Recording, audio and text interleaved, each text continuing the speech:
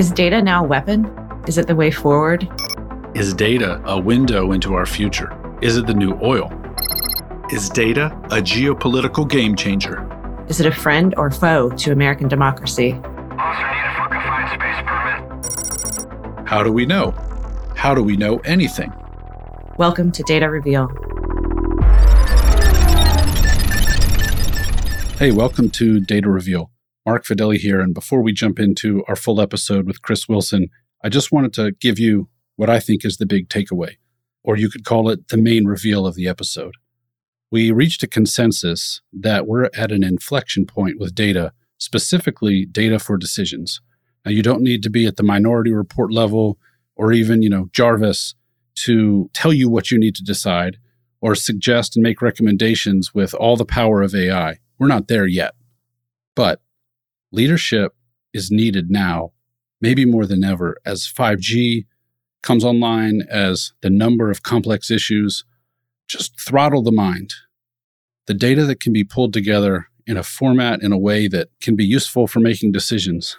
Chris Wilson's done it.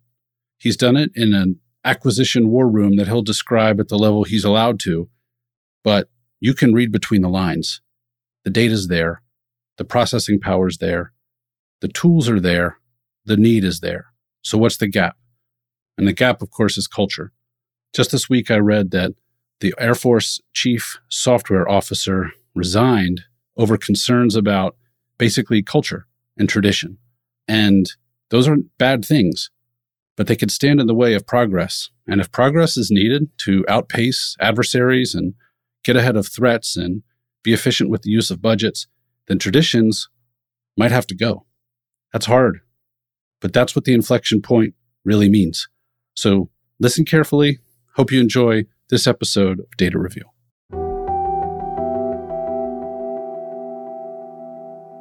Welcome to the Data Reveal podcast. My name is Mark Fedeli, joined with Courtney Hastings and Andrew Churchill. Welcome. Hello. Howdy. We are joined by our special guest, Chris Wilson, our friend and colleague, and we're so excited to have you join us here. Chris, welcome. Hey, thanks for having me. I'm excited. We're excited too. Now, the quick disclaimer, of course, this is a Click-sponsored podcast, but the opinions expressed on the podcast by the hosts or guests are our own and do not necessarily reflect Click. However, we absolutely aspire to the inclusive strategy and culture of Click, and so we hope that this is in the spirit of what we do every day. So, Chris, as we get started, you're an analyst, long history as an analyst, weapons of mass destruction expert, chemical, biological, radiological, nuclear, and more recently from the acquisition world. From a military perspective, you've done a lot. Just curious, give us the once-over of your career journey and how you got into the work that you did and just some of the highlights that you could share with our audience.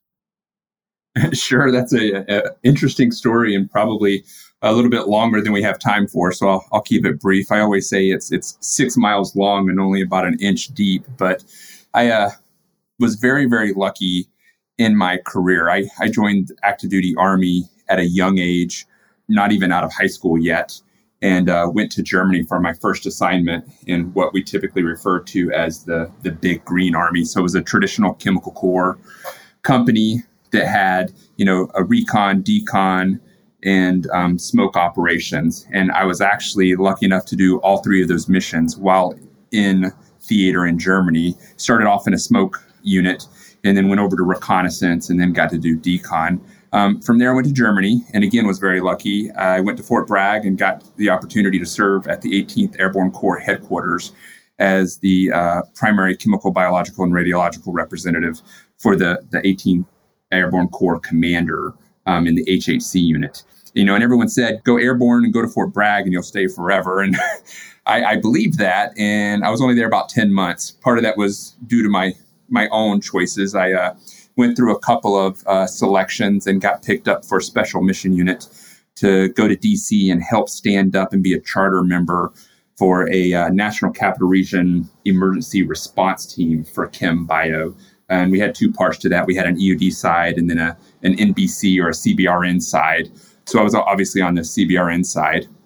Did that for a couple of years, came down on orders to go to Korea. The family at the time was like, hey, that's a little bit too much.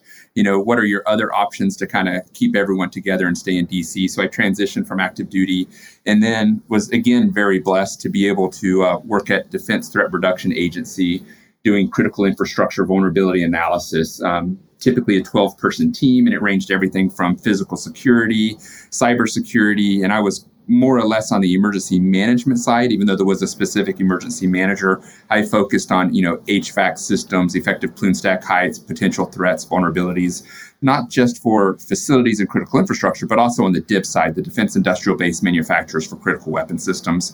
After that, did a short stint at DTRA doing special mission programs for SOF forces, Special Operation Forces under SOCOM. And then went down to Quantico, did a tour with MCCITC, Marine Corps Combat Development Command, as a requirements officer.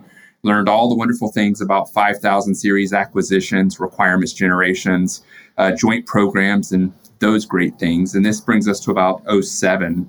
And there was a significant shift at that time on the UCP, the Unified Command Plan, which gets updated typically every 4 to 8 years, depends on the administration. But two things to note was it dubbed 2 new missions for U.S. STRATCOM. One was the synchronization and integration for combating weapons of mass destruction, and the other was to be the warfighter voice for missile defense. So I said, aha, here's a belly button. I'm going to go out to STRATCOM, and I'm going to be able to do some great things. And I had a humbling experience at that time because I learned you have to redefine success because like many things in DoD, there is no true belly button. It really is a dynamic and involving environment. So I was out there for about 8.5 years, worked in the J3 and the J8, did a lot of work with the J5, met my lovely wife who had orders to go to Vegas. So I went out to Vegas and continued to support J3. And then after that, came to DC, did one more tour at DTRA, and then was lucky enough to get picked up to come over to Missile Defense Agency and help lead the development of their acquisition war room under the executive director for acquisition. And then shortly after that, went over to NGA as an enterprise risk analysis for technical risk. And Click Federal team reached out and said, hey, Chris, we've been working with you for a few years and you're pretty passionate about this data field. How would you feel about joining the team? And, yet again, I like an adventure and a challenge. So I said I would love to. And that brings me to today. That's awesome. To unpack there, and for our audience that isn't familiar with a lot of the terms, I think we'll get a chance to get into those. But the audience that we've all worked with that span sort of military and technology, I'm guessing the DIB, the Defense Industrial Base, it's easy to think about software firms or technology firms or, weapons manufacturers, but what's it like to work with those who provide some of the most scary, dangerous weapons in the whole world? And you think about their industrial base. Obviously, we're all aware of supply chain risks today. Just a quick follow-up, and then we'll get into some other questions. But you mentioned DIB, Defense Industrial Base. It's a hot term today. What was that like dealing with those who manufacture the kinds of things that go into weapons of mass destruction? It was really exciting to be able to see a lot of the commercial side, because up till that point, I'd only seen the warfighter application side, how the services are actually employing those capabilities. But to get to see it from a manufacturability and endurability, some of those iddies out there, it was real interesting because we as actual employers of those systems don't often think about that. And you hit on a critical point, in today's time. Supply chain is in the forefront of a lot of discussions for some very good reasons, but it's nothing new. We were actually discussing this 20-something years ago on how do we ensure these production lines of these low quantity but high impact items, one that we couldn't speak of then, but now can be spoken of openly was Global Hawk. We were producing very, very few numbers, and any hiccup in that supply chain of the parts or in the manufacturing of that had a very real and immediate impact on real world missions. So it was real exciting to be able to go in and help those industrial bases make sure that they were, taking all the precautions needed to ensure the delivery of those systems. That's great. And real quick, and then we'll sort of open it up for discussion. One of the things we've done here is just reflected on 9/11. So obviously Global Hawk was one of the big UAVs that came out of sort of post 9/11. But on 9/11 itself, what were you doing? Can you sort of describe your experience that day? Obviously, I'm sure you remember it. Do you remember it being like a clear turning point in your career? I know we all look at it that way. Courtney was still in school, but still, she's here. So it made an impact. Oh, absolutely. I think, there's not very many people that can say that, where they're at today isn't influenced by the, experiences and things that they've worked on in the past. So we always look through that filter. You're absolutely right. I can very clearly remember the exact moment in time when September 11th happened. So during that time, I was actually part of the National Capital Region mission under Delta Company for Tech Escort. And as, part of our qualification certification, we used to have to do tours at what are called Superfund sites, which is a whole discussion in and of itself. But one such Superfund site is up at American University called Spring Valley. And many, many, many years ago, it wasn't a university. In fact, it was an undeveloped area, and there were munitions that were actually stored and disposed of there. So for the past, since 1991, so 30 plus years, we've been, remediating that site. So I was actually on site in a Level A suit and digging up 155 mortar rounds as part of that remediation when it happened. So they came over the push-to-talk radio and said, hey, we need everyone to come out and go through decon. We had just gotten in the hole, so we still had 45 minutes of air left. Highly unusual, not completely alien, but odd for that to happen. So we get out, we're not given a whole bunch of explanations. We're asked if we have our A bags with us, which we kind of carried because of the response. And then they let us know that the rest of our unit was actually at the Pentagon responding to that, and that we would have to go and support them. So that answers the question of where I was. Now, as far as it had a pivotal turning point, again, not really, because I was in such a unique position. I had actually been in positions to deal with real world situations that most people didn't have an opportunity to work with or understand. Now, it was shocking that this was happening on American soil, and not downrange in some of the places that we were deployed to at the time. But, in the mix of that, it was, I don't want to say another day at the office, but the training really kicked in, and the unit just did, what they were trained to execute. That's well said. I know Andrew and Courtney have had their time to reflect as we've even thought about the podcast. And one of the big things we talk about is time reveals, data reveals the ground truth. And I guess my sort of real kickoff question is, what's the ground truth about a Superfund site? Can we learn more about that? And can we go? I need to know. Absolutely. You can look it up. So I don't remember the exact history without, actually Googling it myself, but it's called Superfund because the federal government dumped a massive amount of money into this Uber checking account. And then whenever private entities or government entities create, gross contamination or environmental atrocities, they get fined, and those fines go back into this fund to help remediate those. And then there's also, civil penalties on these organizations to help remediate the site, to clean them up, things like that. Superfund. I thought it was super fun with no D. I was like, wow. Like an amusement park. How did I miss out? Mark, if you're not familiar with the site that Chris is talking about, it's only about a mile walk from us. So you can get up there and go try to find some of the unexploded ordnance that was lying around the Spring Valley AU property at the time. That's a little field trip for us Bethesda guys coming up soon. But it is fun. Super fun. Chris, and this is maybe the kickoff pivot question that we've been asking. And on this podcast last time, we had Dr. David Gartenstein-Ross, who's a veteran of sort of the counterterrorism world and thinking about radicalization and those kinds of things. And we asked him the same question we'll ask you. What did the national security community get right after 9/11? What are we building on now? It's easy to think, okay, these 20 years later, Afghanistan has happened, and folks are saying, what a waste, 20 years of a waste. I'm sure you don't view it that way. We all have to sort of build on what happened. It's a much more digital world now. Data's everywhere. And really, for all of us, what can we build on from your perspective, Chris, that came directly out of the response to the events on 9/11 at the Pentagon in Pennsylvania, and obviously the World Trade Center? That's a real interesting question because, to define what we've got is right, you really have to, go to the left a little bit and define what is success and failure.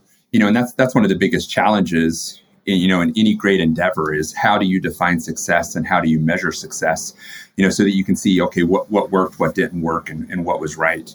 I've always believed that a predominant part of government and the employees and the, industrial base, we all want to do what's right. But the challenge comes in understanding what the right thing is. And what's right today may or may not be right tomorrow. And none of us are clairvoyant, so that you get in this whole, spiral spin of philosophy. But to get to the point of your question, we got a lot of things right. And one of the things is at the tactical and the operational level, so the tip of that spear, if you will, is communication and comms. Great example, 9/11. It was very difficult for DoD to speak in real time to the Fairfax County Fire Department. It was very difficult for the Fairfax County Department to speak to the Pentagon Force Protection Agency. There was a lag because a lot of the systems weren't fully compatible because of roles, authorities, responsibilities. So some of it was policy-based, some of it was doctrine-based, and some of it was technology-based. So a great leap forward today is, we now have actual policy established that facilitates that communication across the federal agencies. We have technology in place that allows the communication across the different systems in real time or near real time to be able to expedite the transfer of data. So if I had to pick one of the greatest impactful things that we got right, it's the expedition of communication for data, and not raw data, but actual, communication back and forth. I find that so interesting that that's what you say that we got right. Because if you listened to the last podcast, my pseudo connection to 9/11 after I graduated college was working for the Association of Public Safety Communications Officials. And starting there when I did, the vast majority of my time there, which was 8.5 years, was spent laying the groundwork for what is now known as FirstNet and solving those interoperability issues that they struggled with that day. And I feel like at the time, even the years after 9/11, it was looked at as a huge failure. So I'm glad to see that, now it's looked at least by you, and I agree, as a success about how quickly they turned that around. Wow, that's interesting. No, I didn't know you were involved in that. And you're right. I know a lot of peers and counterparts would still say, that it could have been better, but it's easy to armchair quarterback something, and hindsight's always 20/20. We can always do better. We can always go faster. We can always, go farther. But the challenge is that it is progress, and it's been significant progress, and we need to continue to build upon that success and push the ball forward. Chris, how would you measure that success? And how would you measure pushing the ball forward? And maybe this helps sort of loop in Courtney's sort of question or experience. What wasn't working? I mean, the beauty of data theoretically is you can measure and improve things.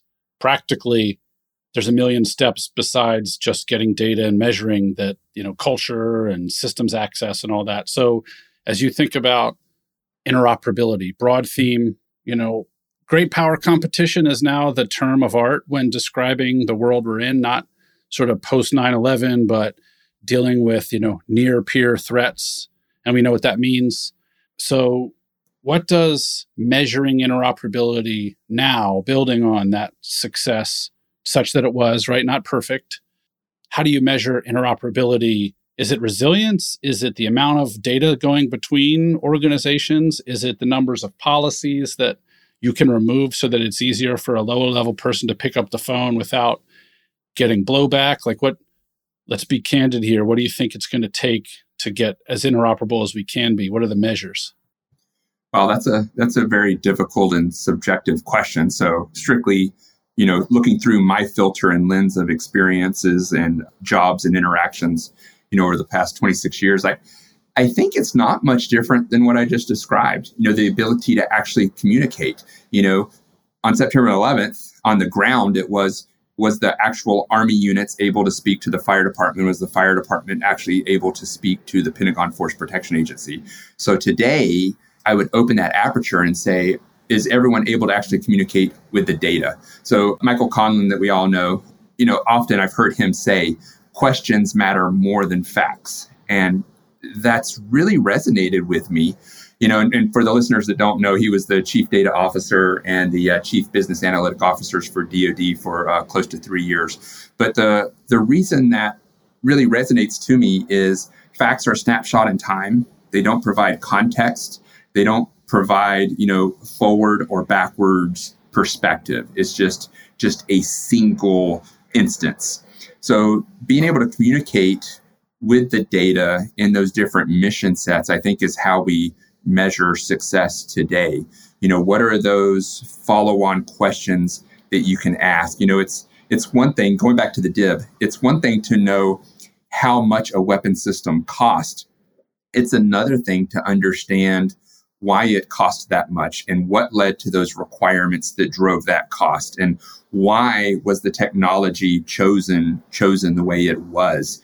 So being able to have that conversation with your data is like the key metric for me, because if it can't tell me a story and can't give me the context, then it's not really providing a whole lot of value. It's still value, but not as much as I would desire or like.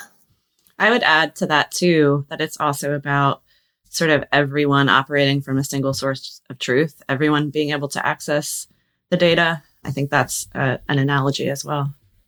No, Courtney, that's a great point. So we're all familiar with, the NASA story about we spent billions on this ballpoint pen that could operate in space. Well, funny thing is the premise around that whole story is completely false, because one, NASA didn't spend that. It was actually an individual that owned a company that spent a majority of the money, and it was only $1 million. And the entire understanding on why that was spent and developed, is often misrepresented too. So, a very tangible thing that we've all heard, but yet almost everyone gets it wrong because we don't have that single authoritative, source of truth or that single pane view. So when I hear of what you guys are saying, the ability to communicate, the ability to use the same data, even ask some of the same questions with that data, I think of network effects, right? The networks that are the most powerful and influential in the world, social media, but also TV networks, right? There's in the Defense Department, the Advanced Analytics Platform, Advana, these networked capabilities that exist to bring more than the sum of its parts sort of together to ask, to your point, Chris, and answer questions. Are those network effects occurring as much as they need to in the government compared to, everyone's so afraid of the big social media brands and them getting further ahead? They have massive network effects. And of course, it's an ethical question. It's a business question. Do we want to have huge, massive networks of, government agencies with all the data?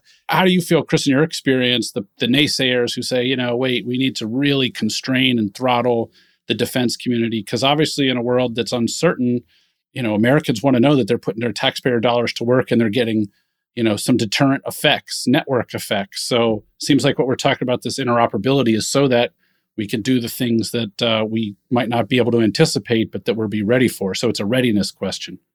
What do you think about that? Well, that's a challenge too, because the government and the military specific is a reflection of the private sector and society. Obviously, there's a lag. When you look at policy is always retroactive. It's very seldomly proactive. One, because we can't see the future. We just don't have that ability. We can guess at it, but it's really difficult to get it absolutely right. So the key to that would be finding the balance between individual rights and society rights. So if you look at it from a little bit of a libertarian philosophical perspective, individuals' rights end when they intrude on someone else's rights.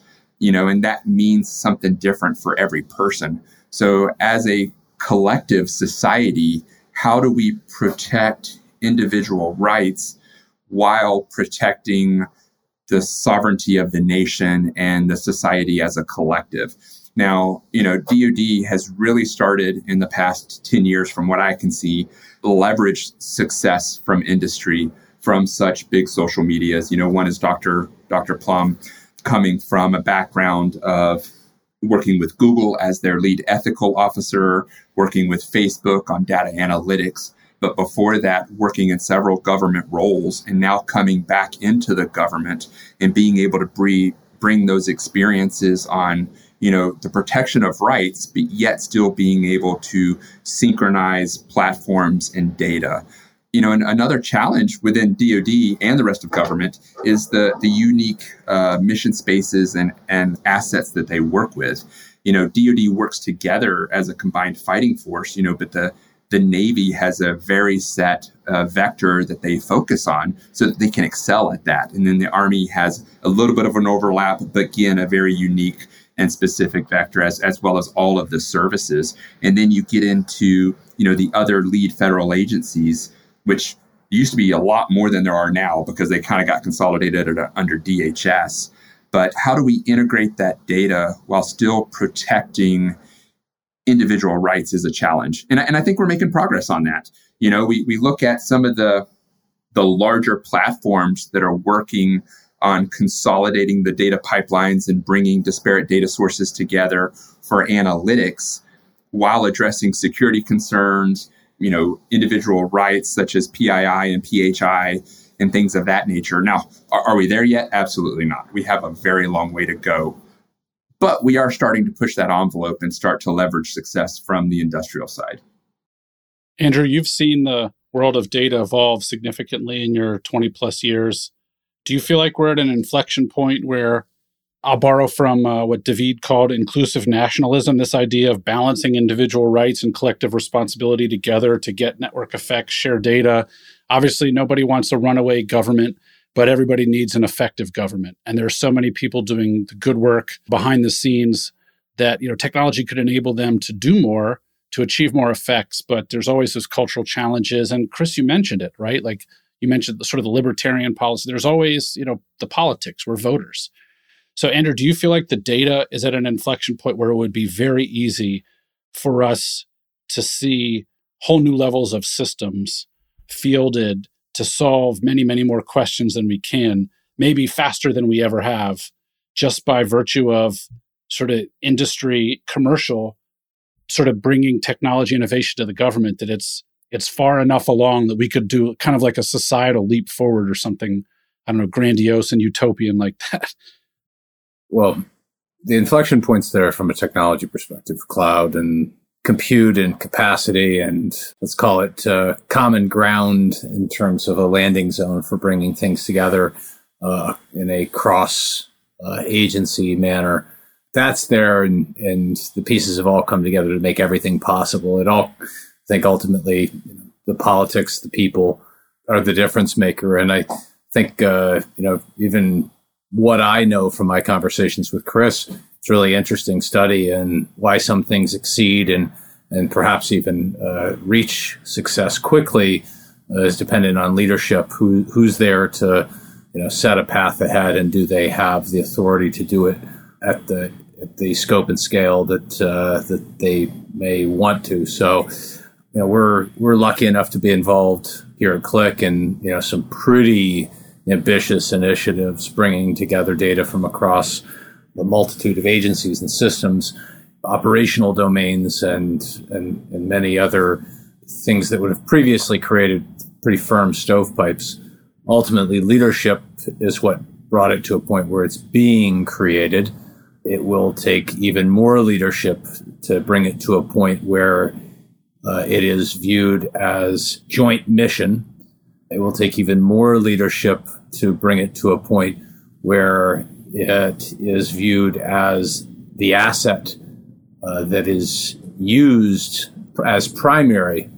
And, that's asking a lot of these leaders, because none of these things are easy. So I'm going to pivot your question to me back onto Chris and just say, Chris, even just in your time from MDA and over to here, you've had an opportunity to be part of the creation of an analytics agenda that was brought together from across multiple different operational domains within a smaller agency, and now come over here and witness how some of these things come together in organizations with more complexity, or programs with more complexity. What are your thoughts on that leadership role and making that possible? Now, that's some really good points, Andrew. You know, there's two distinct sides when you get into a conversation about leadership. You know, some believe that you can lead up the chain, and some believe that you cannot. And I think that's really dependent upon the environment, in every situation is one of its own. But one of the keys to success when you're, talking about these large scale initiatives with high impact is access. Do you have access to those that can make the decision? Do you have access to those with the resources? Do you have access to those that actually have the data sources and various aspects that you need to make it successful? So as you mentioned, within Missile Defense Agency, I was part of the team to help build out their initial data analytics requirements. And when I was, sat down and first started to map that out on what it looked like, I knew from an acquisition perspective what my 1 year, 5 year, and 10-year goal would be to accomplish to define success. But I wanted to open that aperture and say, okay, what were the functionals? What would that look like for modeling and simulation, test and evaluation, engineering, as we started to pursue digital engineering? And went to them and basically said, what are your most significant challenges and what keeps you up at night? And when they told those to me, I was like, well, great. Those are the same things that keep me up. So I actually had them write the requirements for me so that we were able to speak with a greater voice. And this gets to, how do you lead up? So if I had went to leadership and said, hey, this is just an acquisition problem, thinking of the little a, not the large A, it may not have been able to gain the amount of traction it did. But as coming to leadership as a unified functional voice saying, hey, this is the engineering challenge, this is the modeling and sim challenge, this is all of acquisition challenge, and here's a way we can start to address that, it was able to get leadership's attention and get their buy-in early to be able to get, the authority and the resources. So that's, from a functional, technical perspective. Now, from a larger perspective, as you mentioned on the CLIC side, we're really lucky to get to work with a lot of agencies that are really pushing that envelope at a larger scale. And I see a very similar trend. These platforms and larger capabilities are able to be successful faster than most would anticipate because of some of their inclusiveness. They've really opened that aperture and started to bring in different use cases. A great example is money. And I love to talk about that because everyone understands that we all have budgets. We all get paychecks. We pay our bills. Now, when it gets to the government, that's obviously on a much, much larger scale. But when you look at budgeting and finance, it really is horizontal and vertical because it takes dollars to buy capabilities or build capabilities, whether it's through manpower or resources or training, whatever it may be. So a lot of organizations are starting with that so that they can, build a success nature on how to do their analytics and bring their disparate data together. And then they're opening that aperture to look at more and more technical fields and build upon that success. So I have a follow-up question. This is the reason I'm going to ask this, and I'm maybe jumping a couple steps ahead, but I did a study for a certain military organization 5 years ago about sort of the readiness to use kind of decision tools. Like, how do you bring together? And then to hear you describe your acquisition war room, I saw some systems built for, 7 figures and more, and just the connectivity there, the interoperability was there across different security levels. The data wasn't there. I mean, it was in the pockets, but it wasn't really accessible, to your point. Now, I think that's the one change that's different, right? Is that if an analytics professional or just somebody like you with conscience and says, okay, these decisions could be made, let me build a war room to show leadership, i.e., Chris, leading up. Do you think we're at an inflection point where certain decision war rooms. I always envisioned it as not Minority Report, for those of you who watched that movie, where it's sort of super fanciful, but cool, really cool. And maybe not totally voice activated like the movies, Tony Stark in his suit, right? Like that's the ultimate example on the other side. But something like a gamified room environment where it would be much easier for visually all the data available to be represented in the different domains: financial, acquisition, supply chain, HR, your personnel, so that leaders could literally make decisions while visualizing what they have. Are we to a point where we could sort of visualize information in these sort of war rooms that are in the movies, but we don't have to get all the way to instant, you have total connectivity, but you could answer 10, 20 questions in a meeting faster than you ever could and have all that information sort of prepared for you? So leading up would be, sir, ma'am, we can make 10 decisions today to move the ball forward, and all the data will be there so you can see, what the financial impact will be, what the environmental impact will be, if your cost schedule and performance, your program is moving forward. I mean, it just seems like back to where we started, right? Interoperability and bringing things together. You've built one of these rooms. I mean, are we at a place where that could be a real application for analytics, sort of high-end decision-making, like what you've already built? I think we're getting really close. I don't think we're there yet. And here's why. It really is a total environment concept that you have to tackle to get there. Things like governance. So we have the raw data. Is it the right data? Is it structured so that we can analyze it? What needs to be done to transform that data so that it can be analyzed? You have to look at that in an entire environment. Now, where we're at today, that I still believe is very critical in getting to where, you're describing on that all-informed communication center, or, that single pane of glass, as we will, from a decision analytics perspective. Right now, we're able to actually show leadership what we do know and what we don't know. And I think there's greater value in that second part. And that's how we lead up, is we're able to show them where the holes or gaps are, the inability to perform a task based on the lack of fill in X. Now they're able to use their positions, their authorities, roles, and responsibilities to impact change on that unknown. It's like some of the previous leadership has said, you've got the unknown, you've got the known unknown, and then the unknown unknown. So we're actually able to start to highlight that faster than ever. And I think that's going to drive more change to get to where we want, as opposed to, the final solution. And it's also failing forward. I hear a lot of people talk about how we've gone to a zero fault leadership environment. And to some degrees, I believe in that, but I disagree with it in others.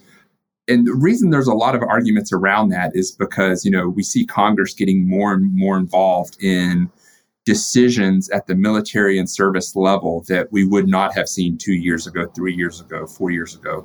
And if you take a step back and ask, why is that? Well, I think it's just because it's a reflect of criticality of some of these decisions and impact of some of these decisions. And it really is requiring an all of government interaction to drive that. So we've got two things going. We've got the functionals that are leading up by highlighting what we don't know. And then we've got the top parts of government leading down by saying, this is where we have to get to. So those two driving forces, I really believe in the very near future are going to bring us farther than we've seen before. That's awesome. Do you know any unclassified examples of where folks are getting that right or are really close? So I won't say it's getting it right, because this is a very, very difficult and very important topic, but suicide and sexual harassment prevention. We've struggled with that since the beginning of time. How do we protect, our greatest resource, individuals? How do we, make sure they're taken care of physically and mentally, in some of the most stressful environments you can imagine. So from the suicide prevention perspective, my first year at Fort Bragg, I was only there for 11 months. I did 7 suicide funerals, 7 in 9 months. Some of them were from 82nd Airborne. Some of them were from 18th Airborne Corps. Now, it's a large footprint, but that's still a lot of funerals to go to. So how many of those were preventable?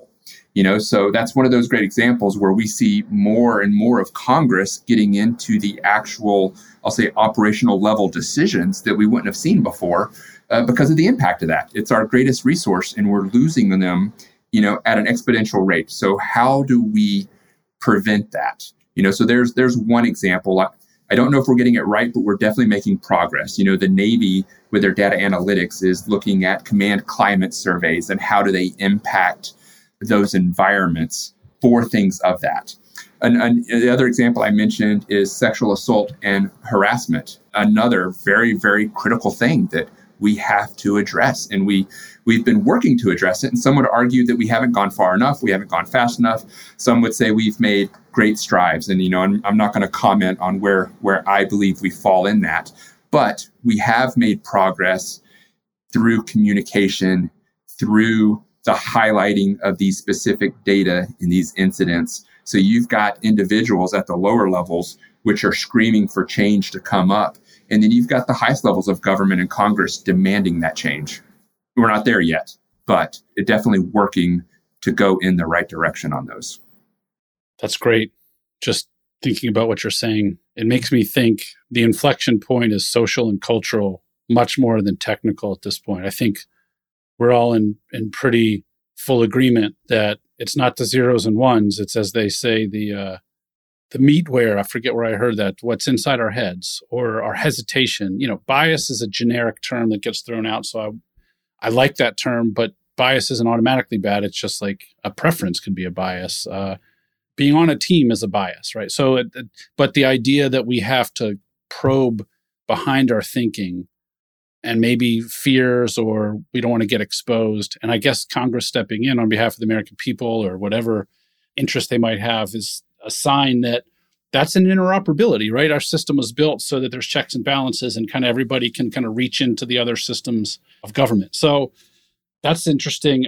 I don't know, Andrew, Courtney, as we sort of wrap, we're always trying to think from the perspective of the person who can take action somewhere in the halls of government or in a cubicle or now working from home, who has agency, who has the ability to lead up or is listening to somebody who's leading up and proposing something innovative by way of sort of sharing information, bringing different data sets together to make decisions maybe you didn't think you could make before. Where are you guys most excited? And where have you seen examples of people that are doing the right thing that maybe haven't been revealed or exposed? And we can't talk about everything that we know, client privilege, but you guys have seen enough. What are some of the things that are heartening, not disheartening, or encouraging, or that we can build on in this area of interoperability, working together and making systems and people that otherwise were separated now come together more? Well, I'll just say, this is sort of very non-technical, a little personal, but I feel like we've learned a lot in way of interoperability over the past 17 months. I think particularly for government agencies, but even for corporations like ours, the thought was that, everybody has to be in the office to get work done. We can't possibly let people work from home. That wasn't the case. And, on top of just doing our jobs from home, in some cases doing them better, we're also being babysitters and teachers and all sorts of stuff, caretakers. Mm-hmm. So I have actually, today I, dropped off my kids to school for the first time in a really long time and feeling a little bit normal being, at home and working and not juggling 1,000 things. And it's hard not to feel like that in and of itself is progress towards that type of interoperability and the things that we can get through going forward. Yeah. The return to schools is, when systems operate as they should, the combination of systems operate better. I'll tell you, one of the things I've really appreciated about having Chris join our team is the importance of people that speak the language of the organizations you're engaging with, the individuals you're engaging with. had the privilege of riding along on plenty of calls since Chris joined at the beginning of the year. The conversations are simply different when you have someone who, Chris has worn a lot of hats. He's spent enough time to speak with these specific terms and clearly be viewed as a peer. I think you can translate that very same thing into the way that you build teams around data, kind of coming back to this idea of, is there an inflection point? I often read about this role of the translator, the person who sits between the data scientist and the business or mission owner. And I think, Chris has fit into our team exactly in that type of role, and that he's gotten to spend enough time with those of us at Qlik who speak data and tools and specific things and can bridge the gap over to those folks. And I'd say that these data communities need more of those. So just like Courtney's world is operating better, school's functioning, the Qlik world's functioning, the other pieces start to work. But, again, they're working together to achieve an outcome. I think that's the thing, the relevant thought I think I have here about how people like Chris bring that data mission forward. Well, Chris, I know you're now in the unique title of Customer Success Advisor. Customer success by its nature has only had a name for 5 or 6 years, maybe a little bit longer. And I can't think of a better person to be an advocate from a company that has the ability and an industry that has the ability to, if just translated properly, solve some real important problems. For you to be a translator the way that you are, we appreciate it. We appreciate your time. I know from a leadership standpoint, anybody listening, if you're going to lead up, down, sideways, crossways, Wonka Vader style, whatever it is, you want translators on your team. You want people that can connect multiple dots. And I do think that is the takeaway today, is the inflection point is the people first, and the data follows the questions. Chris, like you said, the questions you can ask and the courage and the access to be able to ask those questions. So, Chris, as we wrap, any final thoughts? Good, bad, and different on sort of your experience being outside of government? Do you wish you could go back? And what do you tell the folks who are rushing to leave and join industry or rushing to get into government? Stay put and translate, or what have you learned since that now that you're here that you can reveal to your friends on the inside still? So that's interesting, because just in the past month, I've been asked that question probably 6 times. So I would have to say my advice is define success. So what are you looking to actually achieve? You asked, do I have any regrets or, any aha moments? I was really grateful for my career in government service and what change I was able to influence. I won't say I actually created change because it's a team, but what change I was able to influence. But I'm as equally excited to be able to continue to influence that change, but just from a different perspective, and bringing all of those lessons learned forward with me. And I think Andrew really hit on a critical point. It's the translator, the storyteller. One of the first questions I got asked within MDA from some of the functional leadership was, why now? Data analytics isn't new. We've had it, since whenever. Math isn't new. Why now? And I had to put a lot of thought into that. And one of the things that I came back with was because at an early age, we're able to learn how to put words together to convey thought, and we're able to put numbers together to explain, physics at the simplest terms, because, math is the language, one of the primary languages of physics. But we never learn how to internalize that and how to use numbers and words together to be able to tell a comprehensive story. And the advancement of tools, which you hit the nail right on the head, technology will always outpace our ability to fully understand its implications. I mean, how long have we had flight and we still truly don't understand, at a granular level, why the molecules speed up to enable lift? But we know it works. So the why may not be, as critical, because we've been using it, for 100 plus years. So the ability to be able to tell that story using the advancement of tools is easier than ever. You don't have to actually be an expert. But, that kind of ties into, you asked about an aha moment, something that we really didn't touch on. maybe be a key thing to touch on in the future is the data literacy. That's been an aha for me, is the disparate levels of ability to be able to work with that data. Again, which is why a translator or a storyteller, that person that can connect those dots at a granular and a much larger level, become more and more critical. It's awesome. Well, thank you for your time, Chris. I hope to close where we started, of the things we want to get right in the future. Data literacy, just the way we've described it, better be one of them. And it's exciting to be part of that. All of us get to do that every day. Well, with that, I think that's a wrap. Chris Wilson, privilege. Thanks for translating for and with us every day. And thank you for your time. Thank you, Mark.